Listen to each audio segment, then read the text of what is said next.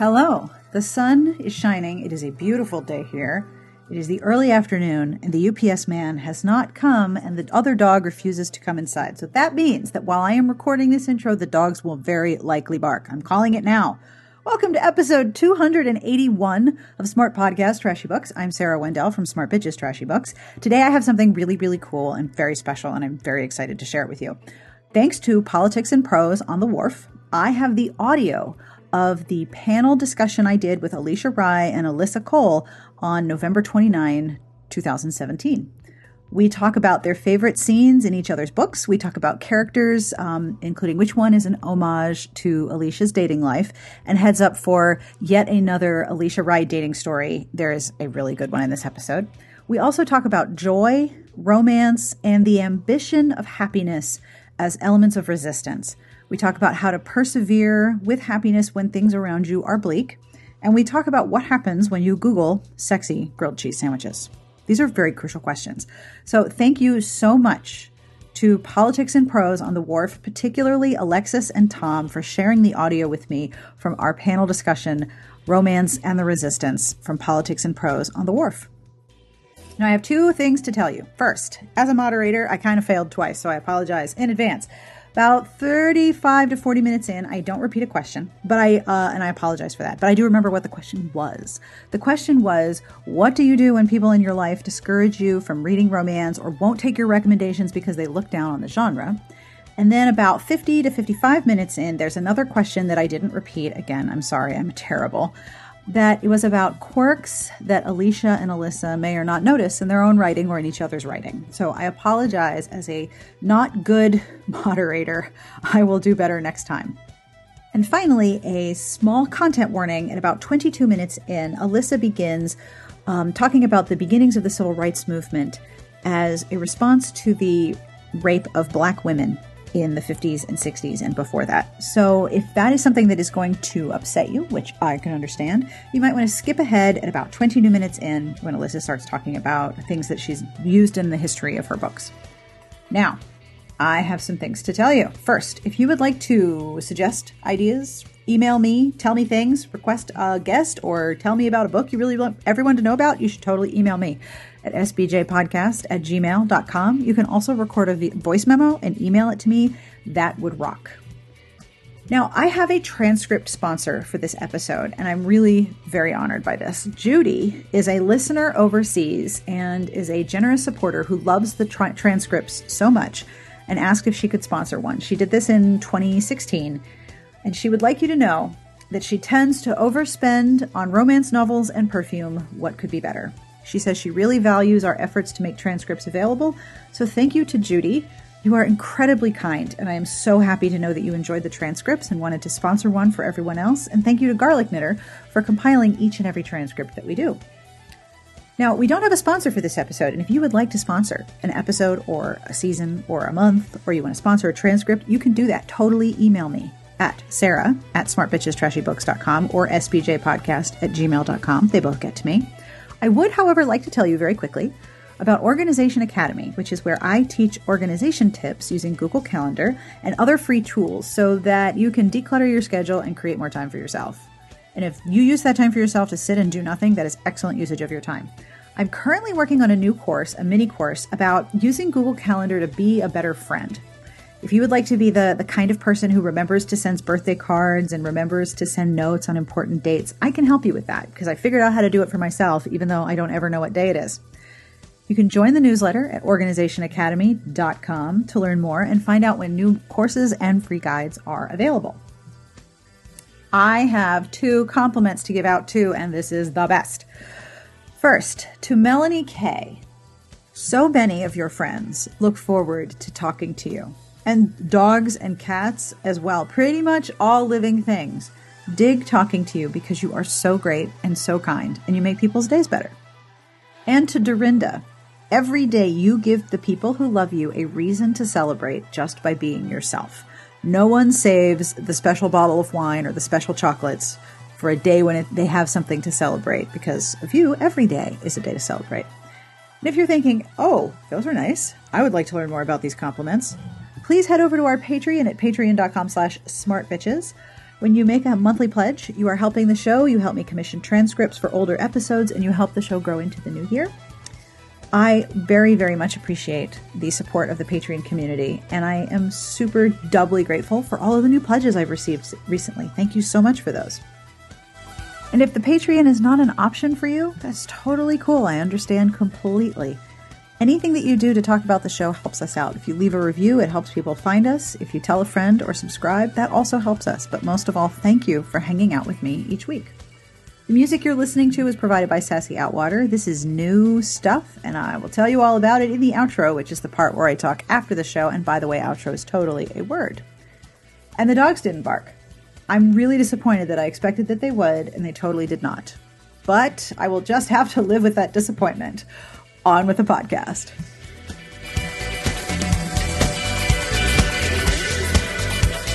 Tonight we are very excited to welcome everyone to Romance and the Resistance. Joining us tonight we have Alisha Rye, whose new book, Wrong to Need You, is the second in her Forbidden Heart series.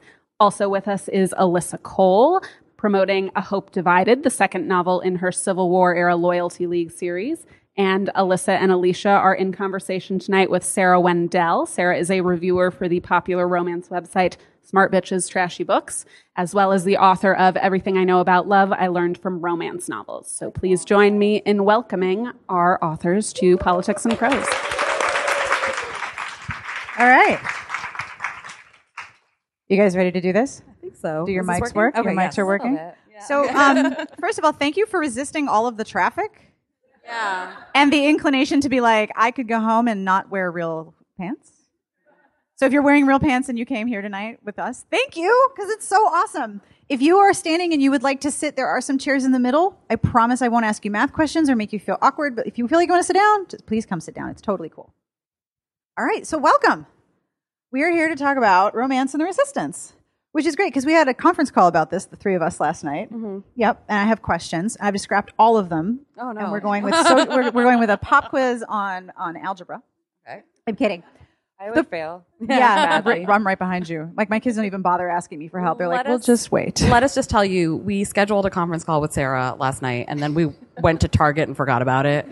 And so True story. And she texted us like 10 minutes in, and she goes, "I'm ready whenever you guys are." And we're like, "Oh." And I was like, strawberries. So I live on an island, and like literally, I was just in Target, like getting all of the things that I can't get on the island, and totally forgot about Sarah. So and one of those things, hey, I am way down on that list. It's strawberries, and she saw the strawberries, and she goes, $3.49, and like bought them, and then ate the whole tub while we were on the conference call. Everyone doesn't need Wait. Something happened at that Target, and it involved Idris Elba, right? Yeah, my book was there. Her book was in the Target! there. Now, I know that I'm currently in a bookstore, so I look kind of like a rude human being, but y'all, seriously, Idris Elba was looking at her. Well, I made him look at me. That's his like book, whatever movie, the book version of it. Kate Winslet might have been there. We don't care. Well, he wasn't looking at Kate. He was looking at me. Looking at her. So, okay, sorry. Continue your introduction. It was a bad romance cover, but it was a good Idris They weren't looking at each other. There was no clinch, but it freed him up to gaze longingly at her book, which is exactly what you want. So congrats on your releases, you guys. Thank you. So exciting. Okay. So because those books released, today's Thursday, so 2 days ago, right? People who are here who work in publishing, is it like 2020 for you right now? 2021? Like it's not 2019. They're actual real children. It's pretty rad. Ma'am? So my favorite scene in Alyssa's book is a little bit conceited because it's an homage to me. It's true. Wait, hold up. Because one of the worst characters in her book is named Sarah. Do I need to be concerned here? No. Okay. It was a very common name. I know. Believe me, I know. Thank you, Sarah. It is still a common If it was Sarah Wendell, maybe you might be. Okay. But it was not. I'm just checking because, my ego is feeling. Anyway, so homage to you. Yes. Well, okay. So Alyssa has like a front row seat to like my entire love life. And so when she was writing this book, I was seeing this guy who we affectionately referred to as Robot, because he wanted to be a robot. Like, that's what he said. He didn't like emotions. Like, he was very scientific and very rational and very logical, and he did not like emotions. And he would always tell me he would never fall in love with me, which is very fun to hear when you're in a relationship with someone. Wait, anyone here who's been dating, have you heard or met this guy? I've met him. I met him and I was like, yeah, sign me up. And so I dated him. And my hero happens to share these tendencies. And so one day we were out to dinner. I don't remember what date it was. And, after the 18th time, he had told me he would never love anyone. And he kept talking about his sister, his little sister. And he was like, oh, I love this girl. Like, he didn't say I love. He was like, oh, she's so smart. Oh, she's like valedictorian. She's going to grad school, like blah, blah, blah, forever about his sister, right? And so finally I was like, aha, I see it. And so I said, you love your sister. And he goes, no, I don't believe in love. And I said, so you don't love your sister? And he's like, no. And I said, okay, so in the trolley situation, there's 5 people on the track. There's one person over here, and, I'd let some time go by so I wouldn't be connected to his sister. And he's like, of course I'd kill the one person to save the 5. Like, that's utilitarianism. And I was like, okay, fine. Let's make that one person your sister. And he goes, oh, I'd kill the 5. And I was like, because you love her. You love her? And that's why. And he goes, no. She is cognitively superior to other humans. So I went home that night and I was like, Alyssa, this guy. And so I told her and she goes, that sounds like my hero. That sounds like something he would say. So in her book, there's 2 times? Yeah, 2 times that you and Will talk about. Yeah, where he talks about being like someone being cognitively superior. And it's wonderful in that book because there's a happily ever after. Not so great in real life. No, not. And it's adorable because he means it as the deepest compliment. Right. And not this was the deepest compliment. Yes. Really? But it was hard to deal with in a relationship. That guy's a tool. He was. It's very attractive. It happens that way, doesn't it? That way. He doesn't have to believe in love. Yeah, that's the problem. So the other thing we're talking about tonight, and we're going to mix back and forth with these topics, is the resistance. And I was getting ready for this panel, and I actually found your swag, Alisha, from, I think this was RT in spring. So she gave out buttons, and one says, resist with love, and the other one says, HEA, happy ever after, is resistance. So this has been a theme for you for most of the year. Can't imagine why. No. Can you talk a little bit about what went into making these buttons? Why is happy ever after the resistance? Why do we resist with love? So, I think in general, like emotions in a way are kind of resistance, right? Because does anyone follow Johnny Sun? Mm-hmm. Okay. He has this really cute Twitter where he pretends to be an alien, basically. And it's an alien like discovering the world. And he's very popular. He has a book out now. It's very cute. And his whole, like, I listened to a podcast with him not too long ago with Another Round, which is like a great podcast if you listen to that. And he talked about how he's very committed to being like genuine and authentic because he thinks that like irony is basically giving up. Like, it's not hard to be cynical and it's not hard to be sort of despair and to, look around the world and just say, well, everything's terrible. So why do we bother loving each other? Why do we bother, having happy endings? Why are we even in pursuit of this anymore? That's not that difficult.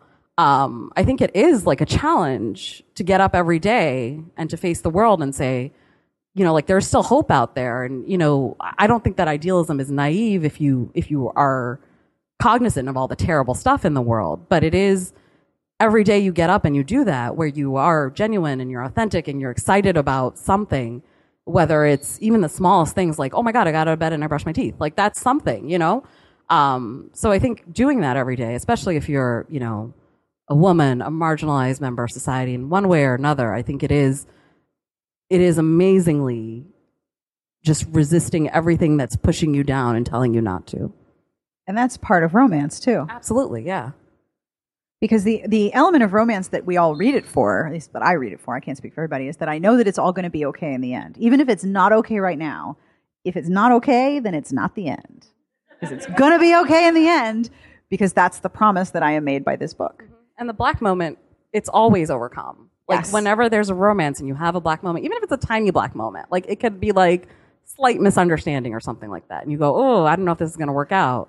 And then it does. So, like, that is the promise that you have in every in every romance you pick up. And when you live in a news world where there's a black moment like semi-hourly, like Every 5 minutes. every 5 minutes, I haven't looked at Twitter in the last 45. Who the hell knows what's on fire right now?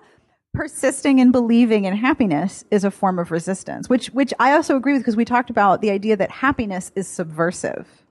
You had talked about that a lot when we were having lots of conversations about this panel, Alyssa. Why do you find subversiveness in happiness and in romance? And where do you find it?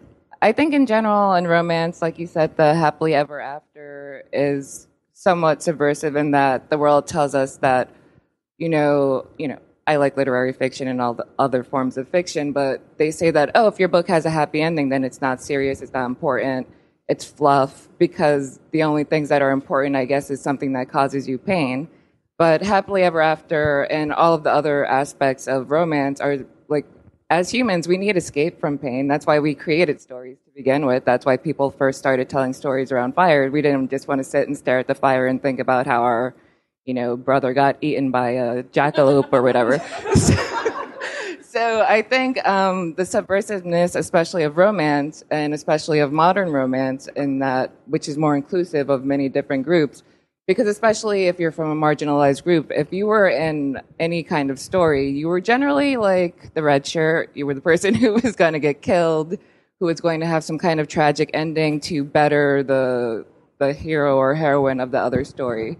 So one aspect of the subversiveness, I think there are layers. There's the subversiveness of women choosing happiness, finding people that make them happy, and finding careers and going after their goals, which I think is a part of most romances. You don't generally find ones where women are just like, okay, well, I'm just gonna, not do whatever makes me happy, whether that's a job, having children, or starting a charity, whatever, and marry some bum who's going to beat me up. Like, that's not a romance. So there's that layer of subversiveness of kind of saying, okay, it's all right for you to want happiness and better things in your life. And then there's the other layers of, for example, LGBTQ romance, where you say, okay, we're going to live at the end of this story. We're going to have happy endings. We're not going to die. And romance for people of color, where it's like, okay, we're actually going to show you being loved and appreciated and not just a side character in the story.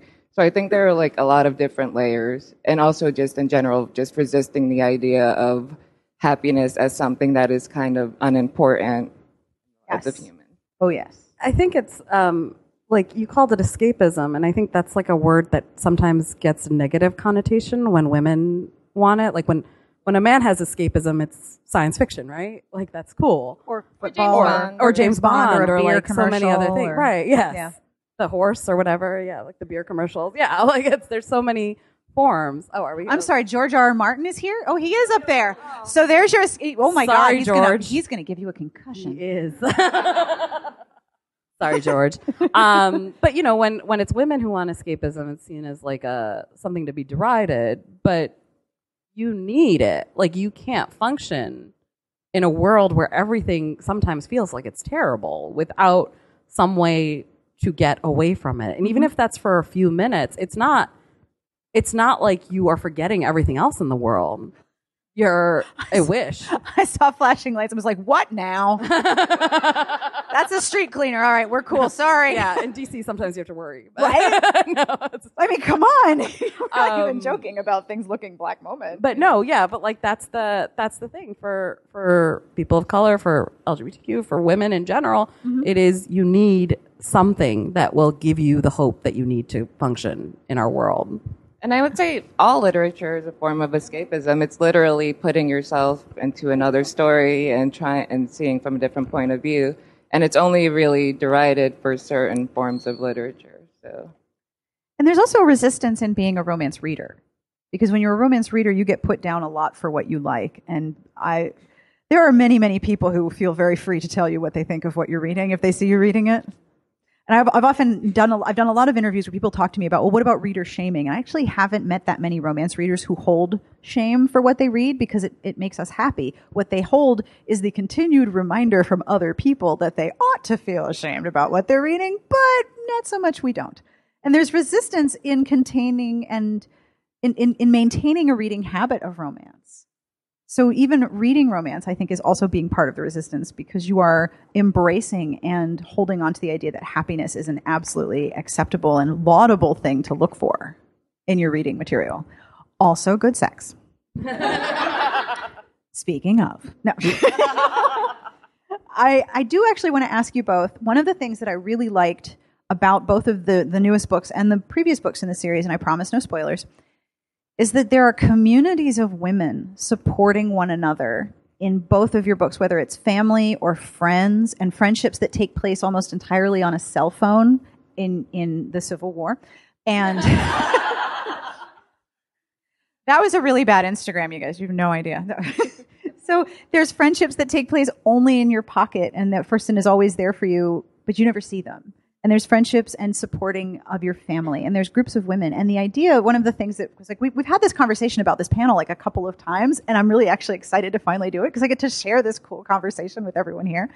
I just like, okay, so talk now, say more words. Go ahead. One of the things that you make sure to include is these relationships of women supporting one another. And both of you have talked about in other panels and in other discussions and in interviews that women are often the drivers of change in small and large ways. And that also happens in your books.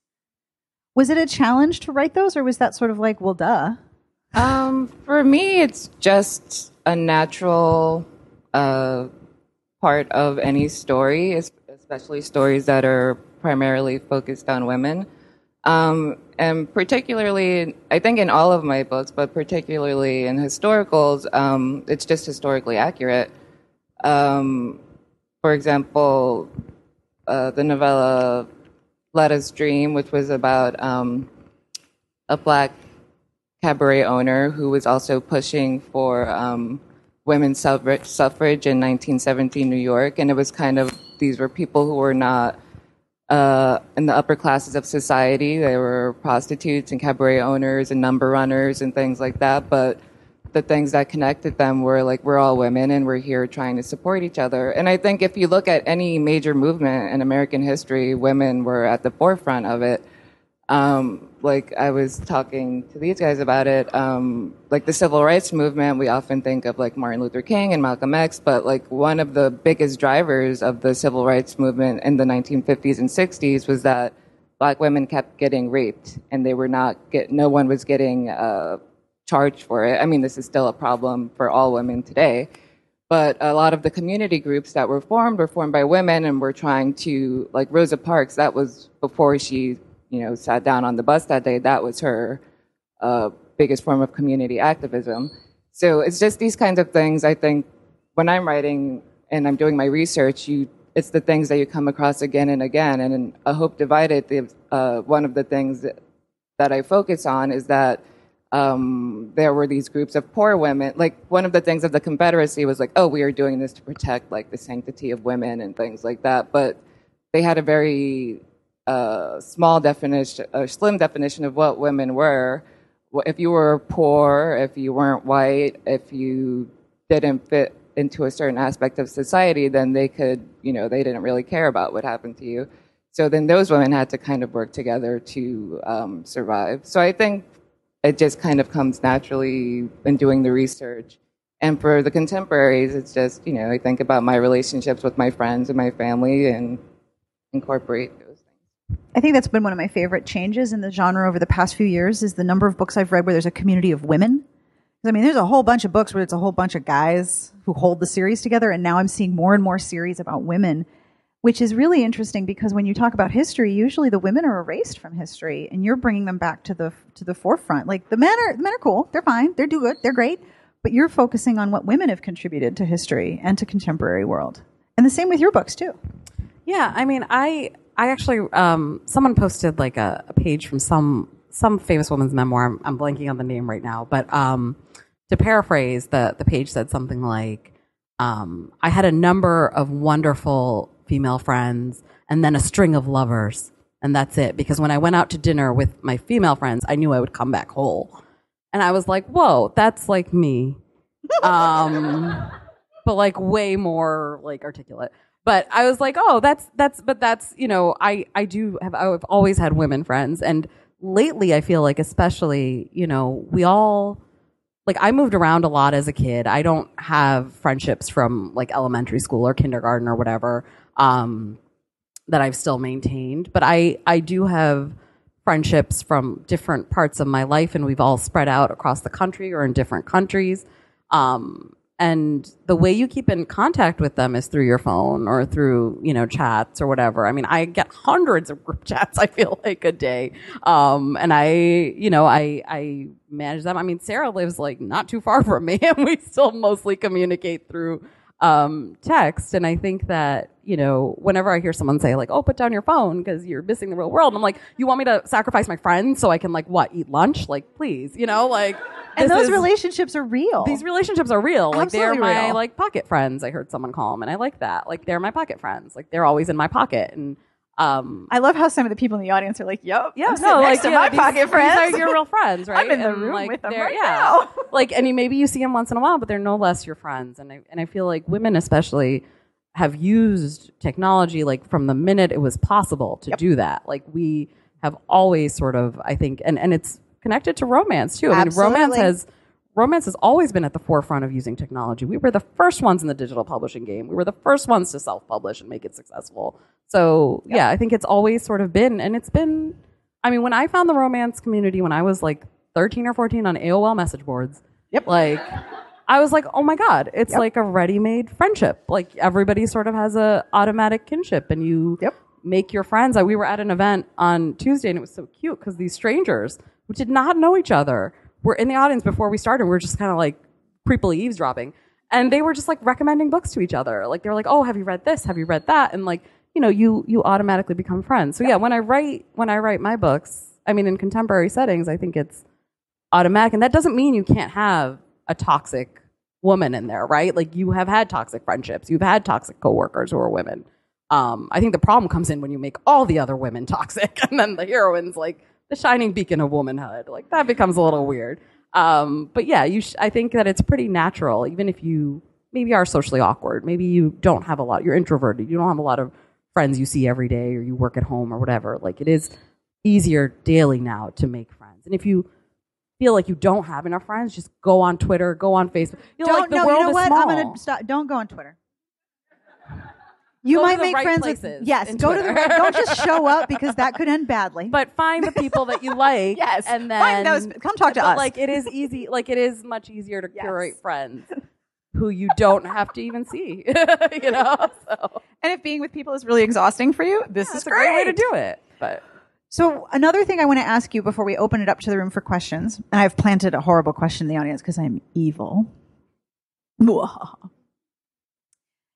We've talked a lot about the forms of resistance that romance readers can do by finding authors, by seeking out authors of color, by seeking out own voices, characters of color, stories that aren't the very well-established romance of white, heterosexual, cisgendered Christian Americans in small towns with really good-looking Adirondack chairs. And my neighbor has them, and they get real gross in a hurry. So whoever's keeping the Adirondack chairs in the cover art, we need to have a talk because I don't know how that works. But anyway, when you seek outside of what you're constantly presented with, that is a form of resistance. And when you write cultural inclusivity and religious inclusivity, you are increasing the ability of someone to read a romance and say, I see myself, which is like the best feeling. What other things can we do now? What more can we do? No pressure. You have 5 seconds. I think some things in general, just being involved in your communities, whether that's online or if you're able, in your real world communities, volunteering, and whether that be politically or reading at a library or mentoring children or teenagers who need it, or adults helping with adult literacy. I think there are a lot of different ways, and the internet makes it so much easier. There are a lot of things that you can do online, helping with databases, calling if you don't want to leave your house, for like political campaigns and things like that. And just also educating yourself.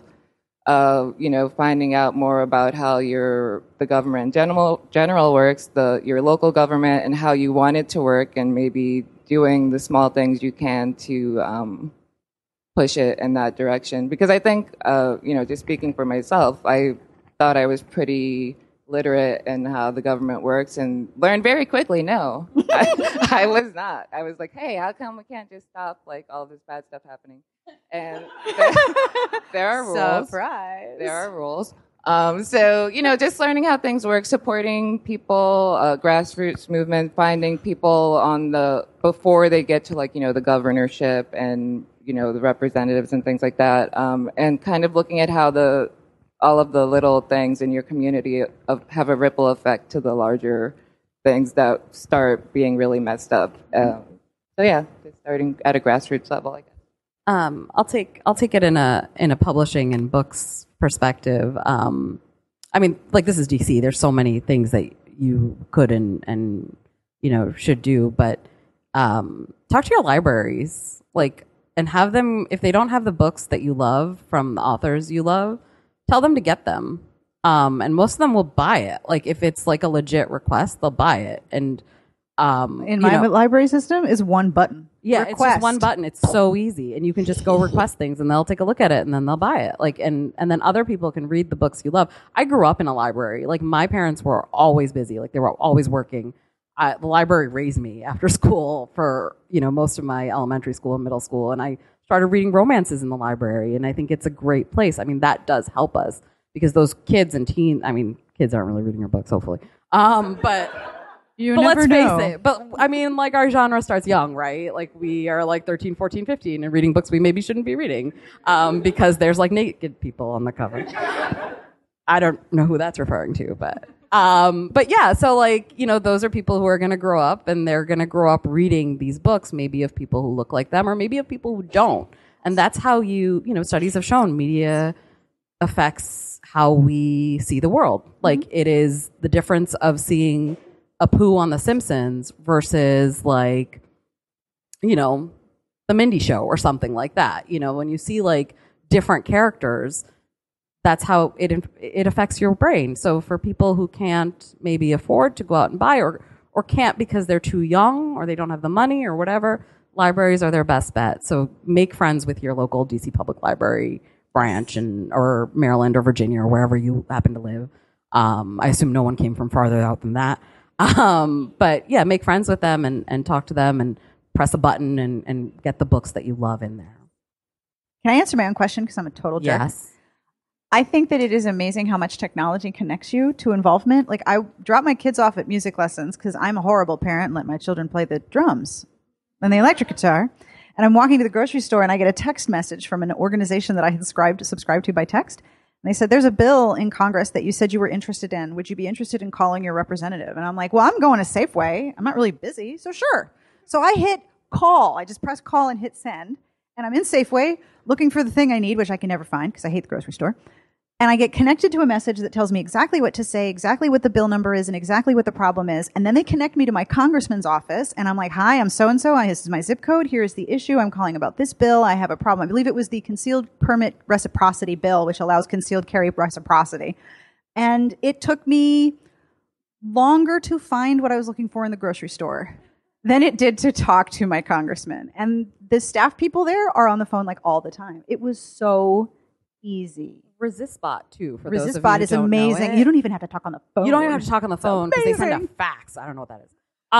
But they last time, when the last healthcare bill was up, I got a text from them and it said, you live in a blue state, so you're not too worried. But if you have friends who live in this, and this state, please contact them and ask them to use our service, and we'll figure it out for them. So I was then that, you're text messaging. They are proactive, and you just text your friends or whatever in those states and, have them send the fax or whatever. It's very easy and you don't even have to talk to anyone. And the other thing is to keep coming to events like this one. The fact that you came means that this is important to you, which is wonderful because I work on the internet and I speak to you all every day virtually. But the fact that you came here is an enormous, enormous thing because I know it's hard to put on real pants and go outside. So thank you very much for that part, too. Just being here and reading romance, I think, is continually resisting the negativity that we're told that we deserve, which we don't, by the way. You all deserve happy endings.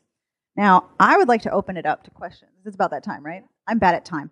So I have one question already planted. So up in the front here is Erica Sang, and she is Alicia's editor. So she edited the books that just came out. Nice job. Well done. Excellent work. Yay! That's She's also right. Alyssa's editor. Yes, A Princess in Theory, which comes out in February. Right before the royal wedding. Alicia is also my PR. So I want to ask you, and I'm going to borrow one of your mics for this so I can get it on the recording. What was your favorite scenes in their books that you've read so far? Well, I'm sorry, Alyssa, I haven't read your historical. But for Alicia's Wrong to Need You, my favorite scene is when Jackson cooks. Yes, thank you. For Sadia for the first time, and her first bite, it made me both hungry and turned on at the same time. And it was just an amazing, amazing scene. That man can crack an egg. Oh my God. Can I just say that it made me hungry and turned on at the same time can be applied to pretty much anything. Yes. You could also put that as a cover quote. Like, was anyone here in the room, would you buy a book that said, this book made me hungry and turned on at the same time? Yeah, right? That's like saying this book had too much sex. I would like that book right now. Thank you very much. I'm sorry to put you on the spot, but I'm glad I warned you. All right. Can I just add one thing to that? When I wrote that scene, before I wrote it, I Googled sexiest grilled cheese sandwiches. So that should tell you. Oh my It didn't give me any results. I had to figure it out on my own. Your search history must be amazing. And I say has a lot of fun with my search. So who has questions? I love questions. I have more, but I like you guys a lot. Please don't be shy. What you can do is just shout them out, and then I will repeat them. Yes! All right. So the question is, how do you negotiate politics and the history of politics and researching political history when those things are also current as well? Is that it? Yeah. You get really depressed now. So for most of my historicals, they are pretty explicitly political in a way because there's no way they couldn't be with the types of characters I write, people of color and LGBTQ people, but people from marginalized groups. So there is going to be some, even if it's not the focus of the book, there is going to be some political impact on the characters in the book. And the way I usually navigate it is, I guess, just straight through. If someone doesn't like it, then they're not the reader meant for my book. I can't really try to soften anything. And in a way, I do sometimes, even though it's still, for example, in the Civil War books, I have some things that are, people get really mad about. And I'm like, you have no idea. That's, the most, that's the softest version of that situation that I actually researched. But, I mean, that's for me, too, because I don't want to be, completely demoralized every time I have to write a book.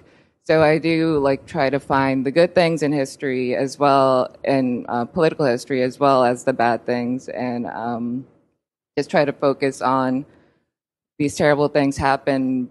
But the feeling I want to leave my readers with is these terrible things happened and are happening now, but people got through them. People have always fought them and persevered, and in the end, even though it sucks, in general, the good guys always have some degree of winning, and things don't always get completely terrible. And when they do, we come back from that because, in general, humans can be terrible, but we do try to strive toward being good. And happiness is a victory. Yes, and happiness is a victory. And even when things are terrible, there are people who are happy. Things are terrible right now, and we're pretty happy sometimes. So I think occasionally. Yeah. But I think that's another thing that when I said I was writing a Civil War series, people were like, "What?" Ooh, that's heavy. Yeah. But there are bad things happening all the time, all over the world. And despite that, people still fall in love. People still have fun with their children. People still have fun with their friends. They find a way to do this in any society that is going through terrible things. And so we can't just kind of flatten the story to things were bad and everyone was having a terrible time. Even within terrible times, there are pockets of happiness. And yes, that is resistance to that, to the terrible times. I think also, and it feels like especially lately, politics has become conflated with civil rights, like humanity. And in particular, I think for me, I want to push against that. And I don't think it should be political for anybody to be happy. And if it is, then like Alyssa said, it's probably not the reader base maybe for me. I will say I was actually writing Wrong to Need You around the time of the Muslim ban. My heroine is Pakistani American. She's Muslim, and the hero is half Japanese American. And his part of the plot of the series, for those who don't know, is about his grandfather, who's passed away, was in a Japanese internment camp. He was Japanese American, so he kind of carries that history. And she has a son who's also half, part Japanese American and also Muslim. So, grappling with all of that, there's no Trump isn't in the book or anything like that. But that's, there's a scene in the book that, was kind of hard to write. It was, the son finds out about the internment camps about his great grandfather. And, he asks his mom, could that happen again? And, she can't say no, but she gives the best answer she can. No, we'll protect, we'll protect you. And, that's what I think a lot of moms of color tell their children, especially now, we're going to protect you the best we can. It's the reality that you live with. But at the same time, we all live under a reality where anything can be taken from us at any time, right? It's so easy, and we're finding how easy it is for our humanity to be taken away from us. So, but we're still happy. We still have moments of happiness, and we can still have love, and we can still have all of that. So if for a reader, if they consider that politics, then I can't really help that. But I feel like it's I don't know if responsibility is too heavy of a word, but I think that it is part of our jobs is to think about that and to think about what message we're sending out when we create media that the world's going to consume. I was just going to say, it's part of the job that you've elected to do with what you write. That's the right job you've taken on. Mm-hmm. Now, you had a question, ma'am. So you want to know if there's going to be television shows of Alyssa's books? This is good questions. That is a good question. These are very good questions. I don't know. I hope so. I don't know Shonda. It was literally, my contribution is that when I was doing my interview, I was like, I want to recommend a lot of books. Can I recommend some books? And they were like, okay. So, because my interview got kind of long because I just kept adding books that I liked, and I was like, I have that problem. And I was like, it would be better if we just made this into a separate thing, if that was cool. And they said, okay. And so that's my contribution. I would love it if my books became a television show, obviously, as every author would, or most authors would. But yeah, so, it's not like I'm hanging out with Shonda, unfortunately. That's too bad. But it is really cool, and it's nice being able to recommend books to people. I just like telling people about things that I like. Obviously, that's why I'm an author, so I can force people to read about things that I like. Captive audience. So yeah, that aspect is cool. The other part, Fingers crossed. I saw a question over here. Yes, ma'am. I think with anything, there has to be a level of them being open to something new. And I think really quickly, in any group, you can tell when someone is genuinely earnest about wanting to try something new. And in that case, I've never seen anybody in romance gatekeep or, they're like, oh, here's 80 books I love. Here's my entire Goodreads shelf. I have it sorted by age. You just got paid? Hero. That's great. Yeah, let's go. And but I think there is some level of, women or men or whatever who think that it's, beneath them and whatever. I think I'm just kind of tired of trying to convince people that we're great. I think they'll either come to us earnestly seeking, figure out what we like about it and everything. In that case, I'm, more than happy. But I think that, sort of beating your head against a wall or trying to gain someone's approval is like, it's not. There's so many other things we could be. We could be like reading and writing so many great books in that time. This is like my job, so I'm I know. yeah, I got a lot of strategies for you. I have a slightly different answer, just because I think it's been really like ingrained into people that it's a reflexive response sometimes when you say romance, that people are just like, oh, those kinds of books, or trashy books, or things like that. And like, it is annoying, and like, I definitely am not always nice when people say things like that. But I do think like if they're your friends and people who you were kind of like trying to invite into this world that you really love, you would do it like with any fandom that you were part of. Like, if there's something you really, really, really, like a book you really love, you don't have to be like, oh, here is this like romance, and you can just say, here's this book I love. Can you give it a try? And if they say something silly, you can just say like, why don't you just try it and see if you like it? If they don't want to try it, then you can't really do much more than that, because then you start becoming like, that person who. Yeah. But it's like if you have a favorite show that you like, you would say, oh, this episode, like for me, I've had shows that I loved, and obviously, like I just said, I always try to force people to like things that I like. So sometimes I'd be like, you should watch the show, and I would keep telling them how cool the show is, and they wouldn't want to watch it. And then I would say, oh, I'm about to watch this episode, and I would have an episode that I really liked. Sometimes it's more effective to just have them watch an episode, and then they say, oh, the show is cool, than to keep trying to tell them how cool the show is. So, like, I would just say, like, maybe if they seem resistant, you can just say, I like this book, see if you like it too. And if they aren't receptive, then, that sucks for them, because they're missing out. I'm not an anime fan, and Alyssa is a big-time anime fan, and she loves Yuri on Ice a lot. And she kept telling me to watch it like a million times, and I wouldn't.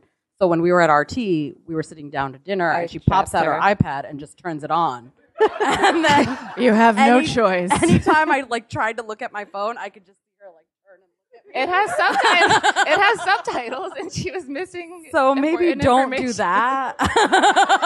She watched the whole thing. Somewhere between maybe my response of whatever and her response of, I'm just going to shove it in your face now. I do have a third option for you. Because I do this all the time. I get a lot of email like, oh, I've never really liked those books, but I read this one and it was really good, and maybe you could tell me if there are more? That opening is good, though. Oh, yes. Sometimes you have somebody who's like, oh, the thing that always works for me is telling people how they're going to feel when they're done. I think one of the major reasons there was that book with the gray, there was some shades of them. One of the reasons why that spread like wildflower is because I think women were saying to other women, this book is great for my sex life. And I don't know anybody who's like, oh, orgasms that are good, I don't want those. God, good sex. Blech. That's part of why that book spread so quickly, because people were like, this is good for certain things that we don't talk about normally. So I think if you talk about how the book is going to make you feel, I felt so happy when I read this book. This book just made me so happy, or I felt great, or this was exactly my catnip, and every reader has their catnip. You know how there's like 4 out of 5 dentists agree, something. I actually think that 5 out of 5 readers are reading romance. Just that one doesn't know that that's what they're reading. And it's okay. You can put an Adirondack chair and some shoes on the cover, and we'll pretend it's something else. That's fine. But we know it's romance. So if you tempt them with the result, and however that result might be, because it's different genres. So how much time do we have for more questions? Oh, bring it. So your question is, how do each of these writers deconstruct the stereotypical images of Black women that you are very familiar with in fiction and show what's actually happening behind the scenes of those portrayals? Do I have that right? I'm not repeating it because you didn't say it right. I'm repeating it for the recording. For me, a lot of my writing is driven by being annoyed at something. She's so petty. Oh my God. I am. I'm very nice, but I'm also very petty. And so a lot of times sometimes when I'm writing these characters, and also I just really am interested in how, like most writers, I'm interested in how people work and how they become who they become. And I think, like, for example, the whole Civil War series was in part driven by the fact that I was annoyed that there were all of these things that I didn't know about the Civil War, because everything I knew was like Gone with the Wind or North and South and brother versus brother and these kind of like flat caricatures of what was going on during the war. So I decided I'm going to try and write something a little different. It's not like I'm really thinking this through. It's just kind of what's, later on when I think about what's going on. So what the thing you're talking about specifically is, I think, in a way, I don't really think of it as deconstructing. That is what the final product is. But I think just in a way, I really, no matter what kind of character I'm writing, if it's the white male hero or the South Asian Muslim hero or the African American heroine, I want, as a writer, to understand why they're doing what they're doing, and that comes through, I think, for the reader to never have any questions. Because I think for me, I feel like it's a failure as a writer if when a reader finishes a book, they say, I don't understand why this person did this thing, or I don't understand why they would do this. And also because if I'm reading a book, it bothers me if I don't know the motivation for a character's doing something. It makes me feel like I missed something, and then I start going back pages, or in a movie or anything like that. Where you are trying to connect with the characters, and then suddenly they do something and you're like, wait, why did they do that? Or what would cause them to do that? And, in a movie, it could be a scene was chopped out or something. And so when in the books, I just try to put as much information as possible without info dumping or without boring the reader, to show why a person is the way there is and is the way they are. And the with Black women in particular, they have been portrayed very specifically, especially in historical things, and in contemporary too. That's changing now, but I think just in a lot of ways, I'm again, I try and do it for all characters, but I definitely want to make some things clear, people don't just become this way, and for every character, but particularly for my heroines. There are a million different factors that would lead someone to have to feel that they can't show their emotions, or that they have to, keep repressing their emotions and just keep getting on. So, again, I try and do it for all of the characters, but if it helps people understand Black women as I write them, because obviously, there are so many different writers writing people differently, then that's good. Yeah, I think part of the issue is that a lot of what we consider a strong female character has been shaped by men, right? And the easiest way to denote a strong female character is to give her a sword and a leather jacket, and then she's done, right? And a fancy belt. And don't forget the belt. And yeah, there's a fancy belt, like a tactical gear belt. With the studs on it. And that's it. And then she kind of saunters in and in heels. Right, yes. In heeled boots.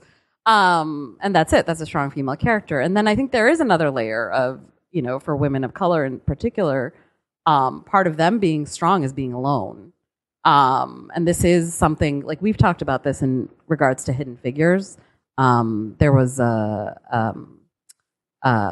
popular feminist who wrote sort of this review about Hidden Figures, and she said one of the issues she had with it was that focused too much on the women's, women having relationships, and the women's, it took away from them being strong female characters. And, we sort of had a discussion, because we have weird, deep discussions on WhatsApp. And we were it is subversive sort of to show Black women sort of being happy in relationships and happy at work and getting everything that they want, whatever that thing might be, whether it's a relationship or not a relationship. But yeah, I think there is sort of this idea that if you're a strong female character, you have to be strong in this one way. And that is so damaging because, if we just look around this room, we're all strong in different ways. We're all competent at different things. Whether they're small or big or whatever, we all have some sort of strength in us. So to be told again and again and again, you're not strong because is hugely damaging no matter what color you are. But I think especially for if you're a marginalized woman. So that's sort of what I try to do in my books. You are competent and you are good. And even if you're competent in the most minor way, you're still good at something. You're still strong, even if you're not whatever box society has decided strength is for a woman. And a lot rides on women. We do a lot of things. We never do just one thing. Like my rant on the last episode of my podcast was about how all the productivity books that I read are written by guys who do one thing. And I'm like, okay, where's the book about productivity where I have a job and I run a company and I have these children and they eat all the time and then there's something for the PTA again and I don't know where the checkbook is. Like, where's the productivity for women who do 25 things in an hour? Like, I don't see that book. But you reminded me, actually, what you said, Alicia, reminded me of something in Alyssa's book. There's a scene in A Hope Divided where Ewan is thinking back on his mother, and his mother and his father, his father was abusive, and he realized that his mother knitting and just not accepting the abuse that he was taking, just sort of, he was giving her just knitting was in her control, and knitting was resisting. Knitting was control and strength in the face of chaos that she could not control. Even the most minor thing of knitting or cross-stitching or making something that gives you solace is strength. And I just wanted to add one thing. I try to address that too because I see it play out in the real world, that and on Twitter and things like that, where kind of people, especially with women of color, can start being like, oh, like you're such a badass, or things like that when you are talking about something just because it's painful. And so it can be like really frustrating because you're like, no, I'm not a badass. I really wish I didn't have to talk about this. I'm only talking about it because I am being forced to. So like, it's not something to be celebrated. It's really so that's another thing that I think goes into. Yeah, I think like sometimes when people say like badass, they forget that you're also a whole other human, like across from it, and you have and that you can vulnerabilities. Be vulnerable, yeah. And maybe just because you're passionate about something, it doesn't make you like a strong female character. Yeah, you're not invincible. Don't none lie. of us You are. sleep in high heels and leather pants. I know. Well, I do. Right, but- obviously. Obviously. Okay, I saw. Yes, ma'am. Bring me your question. I don't think I don't know. Do you, That's going to be the thing I notice, because I notice patterns when I'm reading and reviewing, and I think notice food. those things. I think food for me, because I'm usually hungry. Yeah, there's cannolis. Yeah. Okay, so Alyssa actually had a hand in the cannoli. So in Hate to Want You, there's like, a cannoli scene. It's not what you're thinking. And Wait, somebody gets shot? there's just food. But Alyssa like read the first draft, and the only note she had was, "This cannoli could be way sexier." So yeah, that's the only thing I think I can think of. As far as like, I usually do have a lot of siblings. Like I will do, because I'm used to big families. And I don't think I have. I think I just have the Forbidden Hearts, the two twins, and my first book has a pair of twins, but I've got like 13 books, so that's not too many, I don't think. But I know a lot of like twins. I think our generation just has a lot of twins in it because everyone was like doing IVF. I don't know. It's a lot of multiples, I think, going around. But. For me, I think friendships.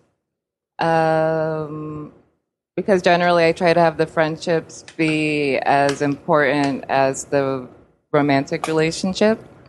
And we were talking about this yesterday, but I realized outdoor sex. Alyssa has a lot of outdoor sex. I didn't think, Seriously, you guys. I didn't think about it. Like, it wasn't a purposeful thing, and I don't know why. I made a list. Like, 'cause she started like, well, wait, there was that one time, and then the other one was like, yeah. Yeah. So that It actually says in my notes here, banging locations. That was going to be one of my questions. yeah, that was an unconscious pattern, I guess. Oh yeah, patterns are never conscious. Oh, yeah. No, not ever. So one of your patterns is that your characters always feed each other. There's always. Oh. Your characters always I'm feed usually each other. hungry. And then in your books, one of the characters almost always has a specialty. They have a very special high level of competence. And what happens is That the is other true, yeah. character will do something to assist that character with their competency. I like people helping. Yep. I'm She's a horrible. Hufflepuff. I would be a terrible Hufflepuff. editor. She's a Hufflepuff. Oh. It's like the helper branch You're of the both Hogwarts. Hufflepuffs. We are. Come on. Mm. All right. I saw another question. Didn't I? So your question, if I heard you correctly, is before they were published, were they pressured to write differently than what they write now, to write more mainstream and white and you used a really good word and it's just flown right out of traditional, thank you, books and characters before they were published? Is that the question? Okay, thank you. I'll go because mine is shorter, I'm sure, because you have way more books than me. But me, no, not exactly. My first books were published at smaller presses that that were more open to different kinds of characters. And also, I kind of, around the same time that I was published, was also, if there were and there were people who didn't want the books, they didn't say why. So, it's not like, no one was like, you need to change this character to be a certain way. But, for everyone, your books get rejected for whatever reason. But also books that I thought would be a harder sell, and also because I'm impatient, I just self-published them. My first historicals were self-published in anthologies that I found other people who wanted to write similar things and just said, hey, let's do this. And then by the time I was going to submit historicals to publishers, again, not everyone wanted it because it doesn't fit every catalog and for various reasons, but and I had weird feedback from some agents or people who were interested telling me to change things that would make it very weird, like wanting Malcolm in the first book to be more dominant. And I'm like, did you read this book?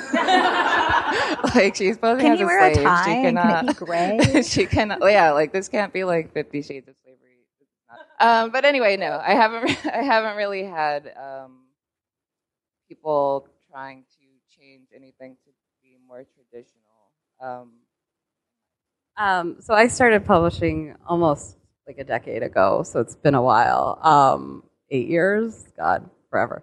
And so my story is a little bit different in that I shopped my first book around and I got very positive interest, but the one publisher who was sort of ready really liked it, said, can you just make all the characters white though?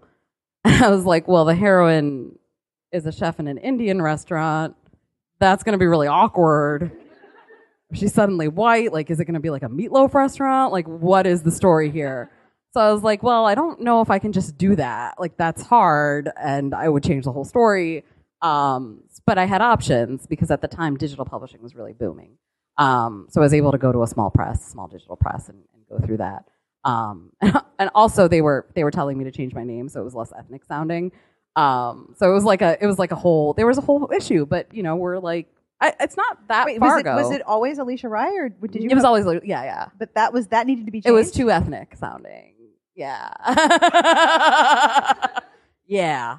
And I was like, so I didn't want to do that, and I didn't want to change the character's ethnicity because I would have had to basically rewrite the whole book. So I went to digital publishing, and they were really great. And because at the time it was less risk for them, right? They could just put things out very quickly without worrying about will it sell because of the author's name or all this stuff, because they had very little investment in it. So that was how I started, basically, where I was a little bit petty as well, and I was like, no, I'm not going to do that, and I did that. So yeah, it has, but times have changed. In 8 years, it's big leaps for my name not to be considered ethnic now, I guess. And you've outlasted some of your publishers. I have. Indeed, I have. Yes, I have. So, but then, yeah, and then I'm not going to do that cackle, but you can. That's why I'm over here in this chair asking all the questions. But yeah, so, and then I self-published for a while because it was sort of the same thing. There was a good amount of freedom, and also I was curious about it. And, so my journey is kind of like an inverted triangle. And I think it's true for a lot of actually women of color. Our journeys didn't start it used to be you started in Harlequin series and then got moved up to the big leagues. And then, that was a certain path that romance authors took. And now I think it's just all topsy-turvy. And one of the reasons is because a lot of us couldn't get in the door in the beginning, as short as 8 years ago or a decade ago. but like now you're in Target. An independent bookstore, and you're in independent bookstores, Yeah, and it's pretty cool. you got starred reviews all over the place. There's a lot that's changed in the last few years. Yeah, a lot has changed. which is good.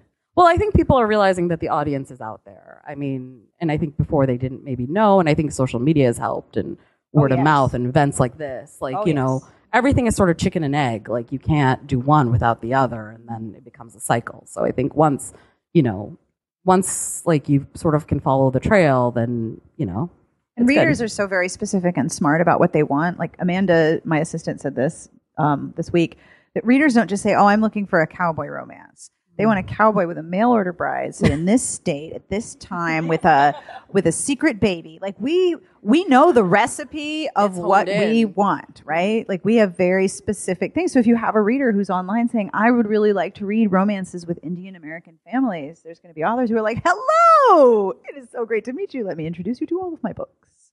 You can make that. And I think in addition to that, there are a lot of people who don't know they want to read that. And then they read it and they say, "Oh, this is awesome." Like, a lot of, I've heard from various readers or people who gave my books to other, people, like, Farah Rashan was like, "Oh, I gave your book to, my science fiction book, to her neighbor who was like a 65-year-old white man in Louisiana who," and like, that's awesome. But just that, a bookseller or, not a bookseller, like a sales team wouldn't say, "Oh, I'm going to market your book to a 65-year-old white man in Louisiana." They would say that's not in your demographic. But he loved the book, and then he got the rest of the series and he read it. And like one of the most interesting things about like being able to do tours and, well, not tours, but like visit bookshops and like go to conferences is that like meeting people who, if you went to a sales team and gave them their information, they would say that person's not going to read that book. And there are so many people reading widely and reading a variety of different things that I think there's like, so it's a two-pronged thing of like, there are people who specifically are like, I am looking for something that I never really was I was never able to really see myself in these books, and now I can, or I can see people like, my friends and my family in these books. And then there are other people who are just like, "Oh, no one ever gave me this book to read, and I'm reading it, and it's cool, and I'm going to read more like it." So it's like a dual thing. And part of it is just like authors. Like so many authors for so long were shut out of even getting their books in front of people that like I don't write only South Asian characters at all. But, like I think it is like sort of they may just be looking for you and you don't know it. They might just love your writing. It has nothing to do with who the characters are or what it's about. It's just, and they don't know you because they can't find you. So like it has been, it's been a struggle. And yet the changes have been good. The changes are coming. Are slow but steady. I have gotten it's time to wrap up signal. Thank you. I was subtle. just checking. I appreciate that. Round of applause for our authors and for Sarah.